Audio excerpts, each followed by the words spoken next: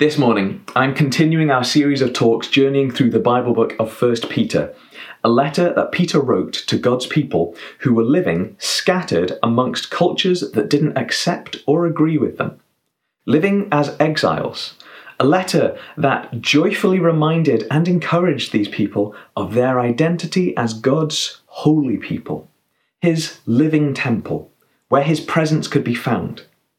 It's a letter that urged them to live lives dedicated to Jesus in holiness, as our right response to the amazing love that He has shown us. I'm grateful this morning to be following on from two excellent talks from Caitlin and from Sarah that have laid out what holiness is so well. And you can go back and find these on our YouTube channel from the last couple of weeks, the last couple of Sundays. Caitlin talked about how good the message of God's offer of a relationship with us is, and how, in response, God calls us to be set apart from the culture of this world, to be devoted to God. And Sarah's message invited us to live holy lives, which she described as living differently by our radical loving of neighbours and our reliance on God for that way of life. Living in a way that helps to protect others rather than preferring ourselves, which is something we'll see again this morning. Living as a community of stones that builds trustworthy houses that let others taste and know that God is good. I really do recommend go and have a listen again to Sarah and to Caitlin's talks. But in this morning's passage, we see Peter continuing that challenge, but this week, Peter challenges us to practically point people to Jesus, even in difficult situations. This is a practical passage for imperfect circumstances. This is not general life advice or instructions, and as we'll see, Peter's main aim is that we, God's people living as outsiders amongst and alongside the people of this world, are to live as blameless signposts to Jesus, even when it costs us to do so. Our passage this morning is 1 Peter chapter 2, verse 11, through to chapter 3, ending at verse 8.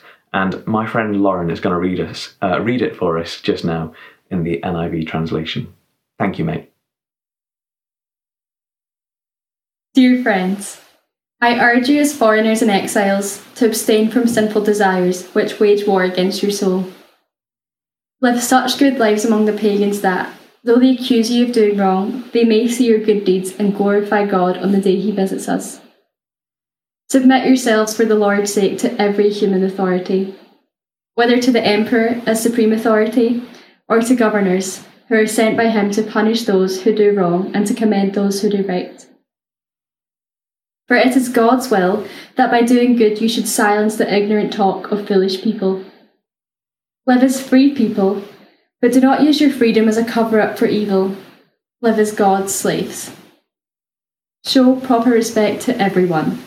Love the family of believers, fear God, honour the emperor. Slaves, in reverent fear of God, submit yourselves to your masters, not only to those who are good and considerate, but also to those who are harsh. For it is commendable if someone bears up under the pain of unjust suffering, because they are conscious of God. But how is it to your credit if you receive a beating for doing wrong and endure it? But if you suffer for doing good and you endure it, this is commendable before God. To this you were called, because Christ suffered for you, leaving you an example that you should follow in His steps. He committed no sin, and no deceit was found in His mouth. When they hurled their insults at Him, He did not retaliate. When He suffered, He made no threats. Instead, He entrusted Himself to Him who judges justly. He Himself bore our sins in His body on the cross, so that we might die to sins and live for righteousness. By His wounds you have been healed. For you were like sheep going astray, but now you have returned to the shepherd and overseer of your souls. Wives, In the same way, submit yourselves to your own husbands, so that, if any of them do not believe the word, they may be won over without words by the behaviour of their wives, when they see the purity and reverence of your lives. Your beauty should not come from outward adornment, such as elaborate hairstyles and the wearing of gold jewellery or fine clothes. Rather, it should be that of your inner self, the unfading beauty of a gentle and quiet spirit, which is of great worth in God's sight. For this is the way the holy women of the past who put their hope in God used to adorn themselves. They submitted themselves to their own husbands, like Sarah, who obeyed Abraham and called him her Lord. You are her daughters, if you do what is right and do not give way to fear.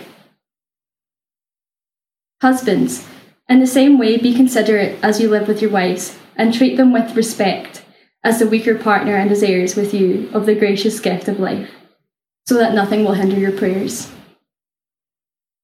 Finally, all of you, be like-minded, be sympathetic, love one another, be compassionate and humble.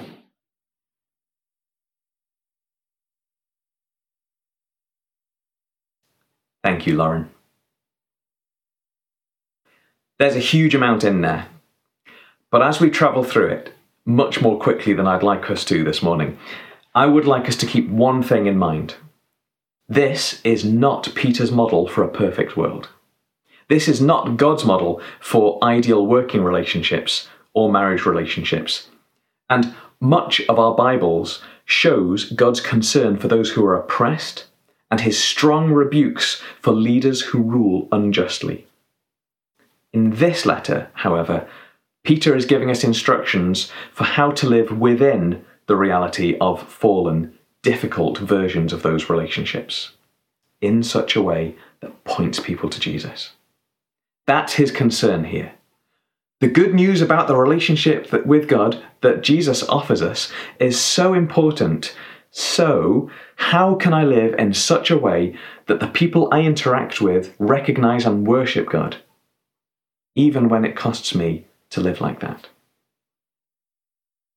And although, thankfully, our culture treats women and employees much better than the world that Peter was writing to, there are still some practical implications for us today.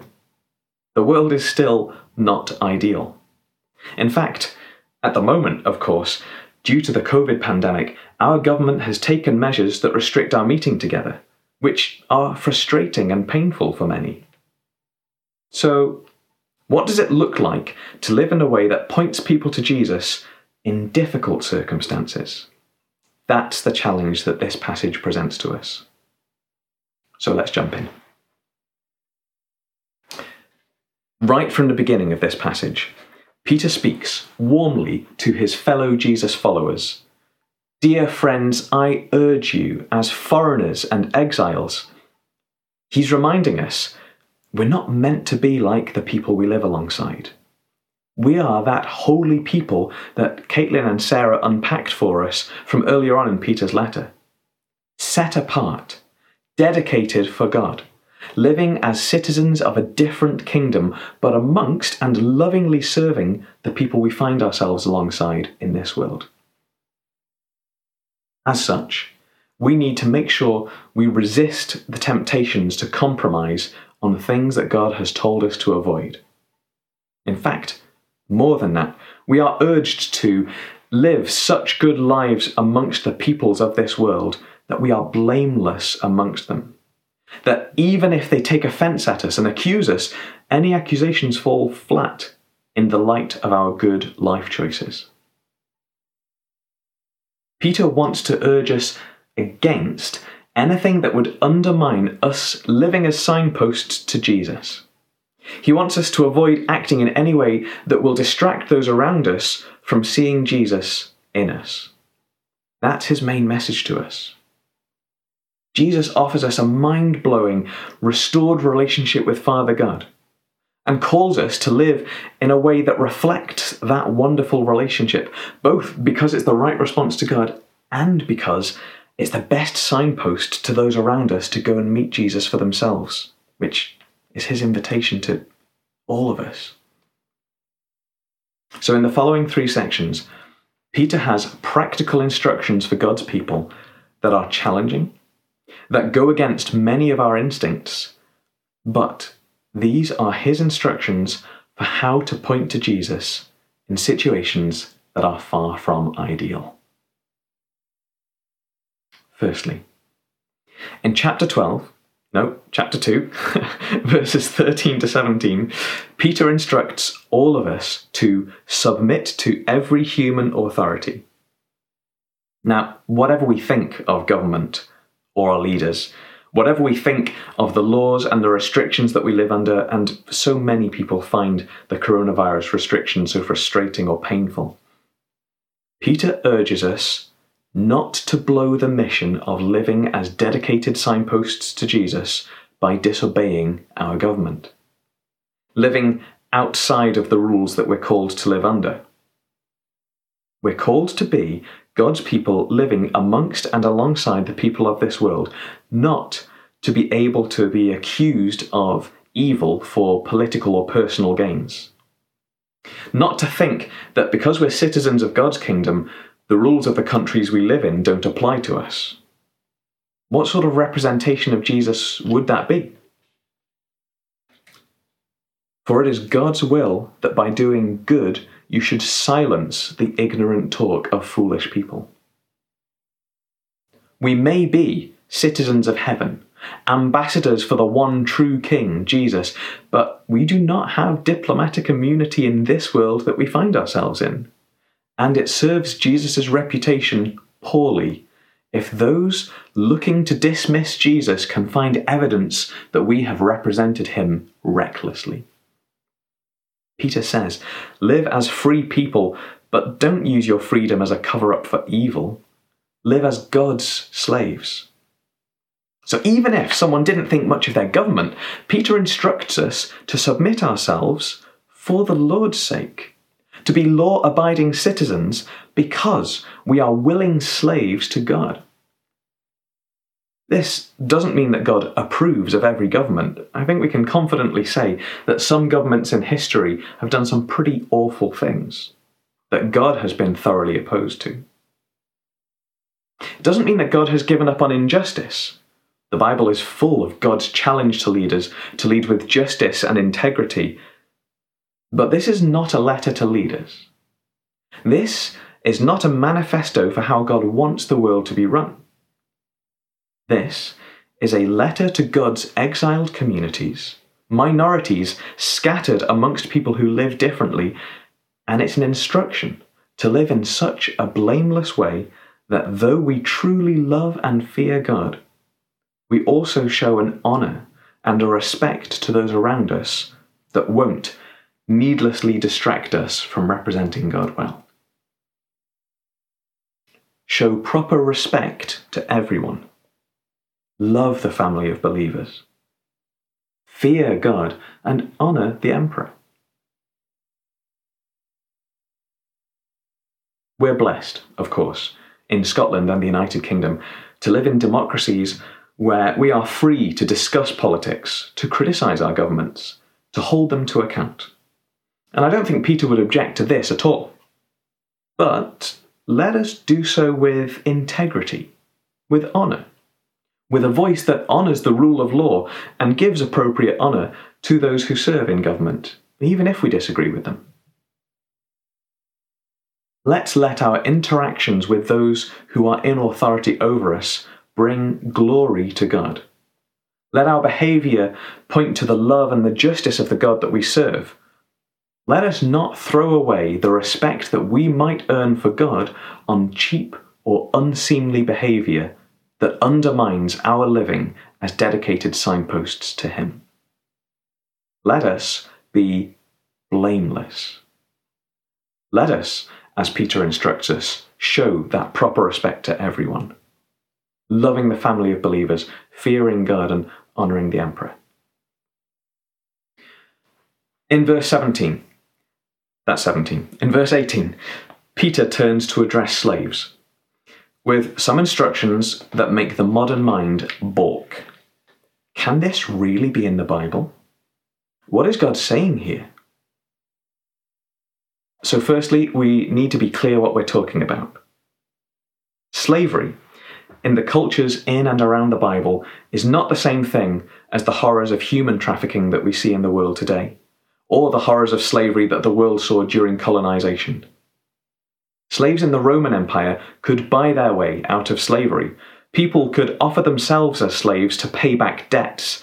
And there are Bible verses instructing God's people not to put each other in that position. But even so, the existence of slavery of any sort is still offensive to our sense of justice and, I think, to God's. And so we still might ask, why doesn't this passage shout from the rooftops that slavery is wrong? The answer, as with submitting to governments, is that that is not what this letter is for. This is not a letter to leaders demanding that they change the social structure of the day. This is not a part of the Bible that calls for justice for the oppressed, that they be cared for and set free, though there are many parts of the Bible that do that, loud and clear. And here's just one example from Malachi chapter 3. So do not take today's passage's silence about the evils of slavery to be the Bible saying that slavery is okay. This is not that.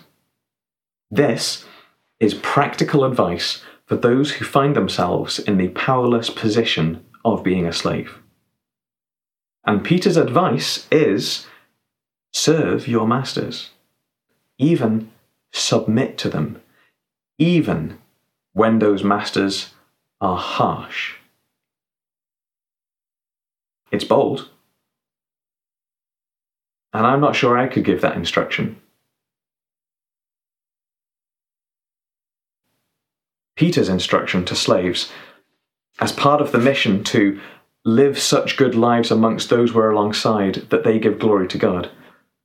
Peter's instruction is to live such good lives amongst their masters that even when they suffer unfairly at their master's hands, the slaves show a strength of grace that causes their masters to wonder. Verse 19 is tricky to translate.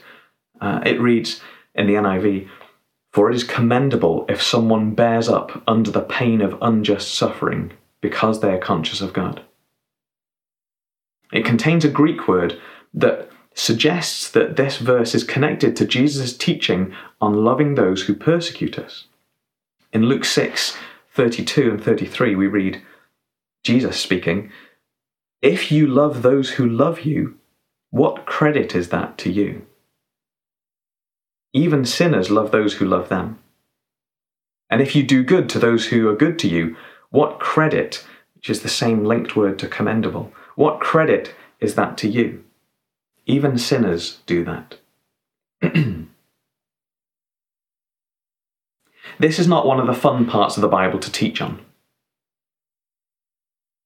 Jesus seems to want us to love from a position of weakness in a way that acts as signposts to our oppressors that God is real, that instead of fighting them as the world might expect, God's people are called to endure, to bear up under unjust suffering, to place our trust in God, to turn the other cheek. This is love and kindness as resistance to evil. In a world that says, fight for your rights, grab what's best for you and let others pay the price. On Peter's aside, between verses 21 and 25, is a curated mashup of Old Testament references that point to Jesus going through this very thing for us. Man, I wish I had time this morning to unpack this and explore it with you. But this passage talks of Jesus winning back for God each of us through his own unjust suffering.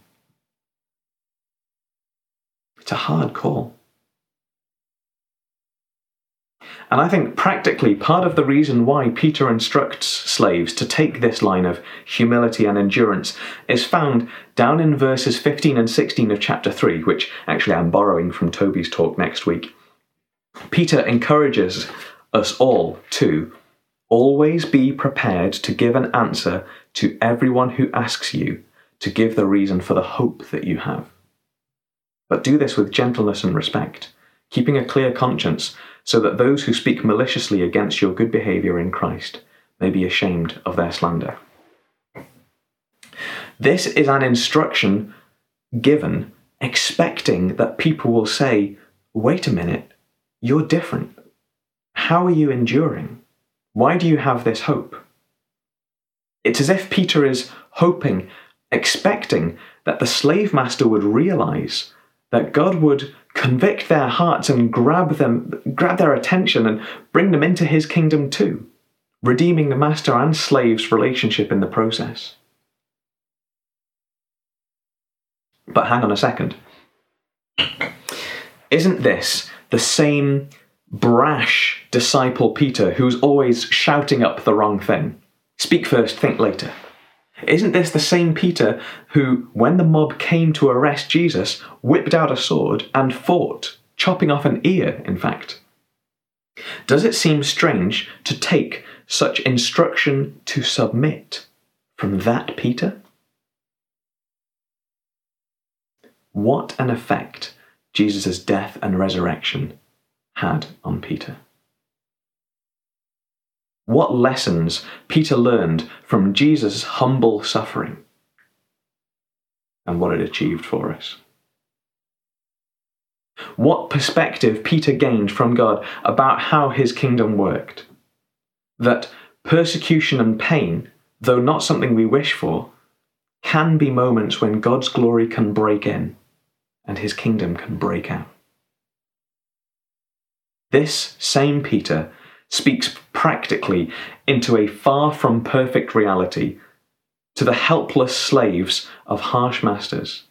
And instead of saying, grab your swords, says, follow Jesus' example, even suffering injustice, to serve as a powerful signpost to him in your own situation. From one tough topic to another, in chapter 3, verse 1, Peter turns from speaking to slaves to speaking to wives. Again, we need to remember this is a different culture. Wives in the culture that Peter was speaking to were seen as the property of their husbands, powerless property. Is that how God wants husbands and wives to treat each other?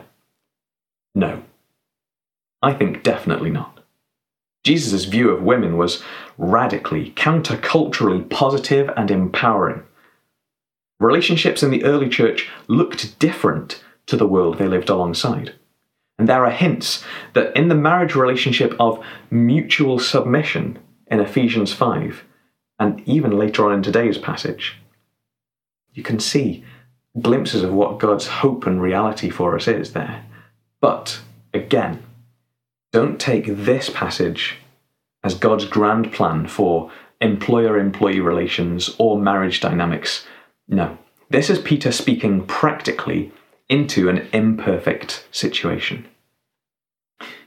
And the situation was this. Women, as well as slaves, were meeting Jesus. They were having encounters with him. They were being changed. And they were all meeting in churches together, and there these women found men who treated them differently, treated them well. So, should they leave their unbelieving husbands and look for a new one in the church? Peter says, no. His instructions to these wives, second-class citizens in their own homes, is to live in submission to their own husbands. So that, if any of them do not believe the word of God, they may be won over without words by the behaviour of their wives when they see the purity and the reverence of your lives. Peter's saying, wives, you have an opportunity to live as visible, powerful signposts to Jesus to your unbelieving husbands, to be a live-in pointer to Jesus who is blameless, to let your dedication to Jesus be a powerful challenge to your husband's expectations. And, just in case we're tempted to try and shortcut this to take the cheats route. No amount of beautifying, dressing up our lives with external stuff will cause the husband to be interested in Jesus. In verse 3, Peter tells wives, your beauty should not come from outward adornment, such as elaborate hairstyles and the wearing of gold jewellery or fine clothes. Rather, it should be that of your inner self, with imperishable, unspoiling beauty, of a gentle and quiet spirit, which is of great worth in God's sight. This is not just a word for wives in Peter's time. Friends, Christians, having the latest laptop, smartwatch, gadget, or fashion label will not point people to Jesus.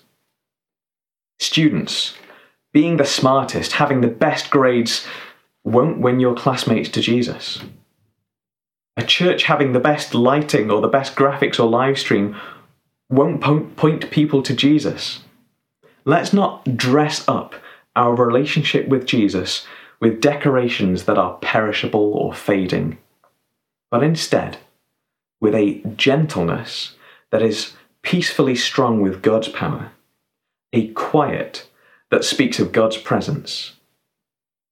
These things will point people to Jesus. This is not a dress to impress him into heaven. This is core stuff, the stuff of the heart, that will point those closest to us to the God who lives within us. And that goes for all of us. And in this context, Peter is explicitly saying to wives, in order to point your husband to Jesus, to win them over to Jesus, submit to them, and live in such a pure and holy way that they cannot help but notice it. It's a tough teaching. But women, before you wonder if God is really for you, let me also point out the challenge given to husbands, which is an example of that system-shaking challenge God gives to the powerful that I was talking about a few moments ago. Remember, in this time, wives were seen by the world around these guys as property. They weren't useful for manual labour like men. They weren't considered worth educating, and they had no legal rights to inherit anything. So I'm going to read chapter 3, verse 7 of today's passage, and I'm going to unpack it as I go. Peter says, husbands, in the same way, live thoughtfully, considerately with your wives. That is, not treating them as property. And assign to them the honour, value, dignity that is due to them. That is, firstly, being respectfully gentle physically with weaker bodies. And secondly, assign to women the honour, the value and dignity of being co-inheritors with you of God's gracious gift of life. The whole promise we're talking about in 1 Peter. So that nothing will hinder your prayers. There is heaps and heaps in there, but let me begin at the end. Husbands, if you want your relationship with God to be real, to have connection, if you want your prayers to not be ineffective, you'd better treat your wives right. And that is as joint inheritors of God's great gift to you. That's right. You are both inheritors, co-inheritors. She has the same legal rights as you do in the kingdom of heaven. And you'd better be gentle as well as respectful. The enormity of that empowerment is lost on us a bit today. But in this one bit of today's passage that speaks to the powerful end of the relationships, governments and citizens, masters and slaves, husbands and wives, Peter has a challenge. Husbands, honour your wives who have been raised to partnership, co-inheritorship with you in God's kingdom. And speaking of God's kingdom, Peter's final instruction for today's passage is to the church itself, to God's people living together. Finally, all of you, be like-minded, be sympathetic, love one another, be compassionate and humble. It's a message of unity. God's people are to think together, feel for one another, love one another as brothers and sisters of God's family, with gut-level love, and to prefer each other over ourselves. That is how to be a community that points people to Jesus. As we draw today's long look at 1 Peter to a close, that's his main message to us today. Even when we're powerless, we can live as powerful signposts to Jesus through countercultural submission and set-apartness. We can resist evil and carry God's kingdom in painful places through compassion and humility where it's least expected. Those close to us will see signposts and may even, we pray, be prompted to ask, why do you live like that? The obvious challenge to us is, do our lives look like this? Do we spend the time with God that changes us, that gives us the strength for these lives of signposting, even in tough times? And what are we doing that might undermine our message and our mission to point people to Jesus? Taking the example of the current COVID restrictions, are we living blamelessly even in trying times? Or could someone accuse us in a way that undermines our message? Are we living as a community that honours those who are particularly powerless, those in need of food or friends? Do we blamelessly live, even as foreigners and exiles, to the culture in our world, in such a way that points our lives and those around us to Jesus? I think this would be a good moment to pray.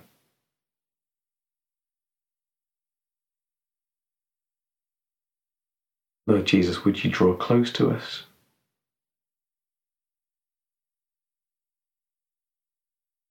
Would you powerfully speak to us?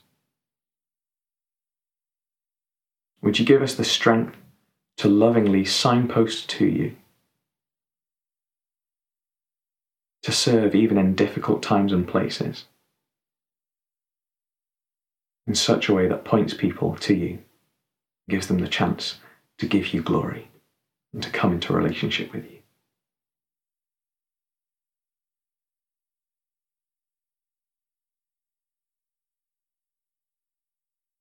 Lord, would you help us to see where our lives are not free from blame, where we are at risk of undermining our signposting to you. Holy Spirit, come and make us aware and help us to change these things.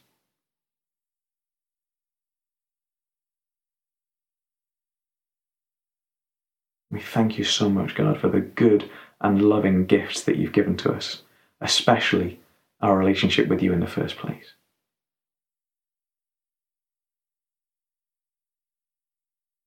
And we ask that you would use us as dedicated tools for you, even when that's difficult. Come, have your way.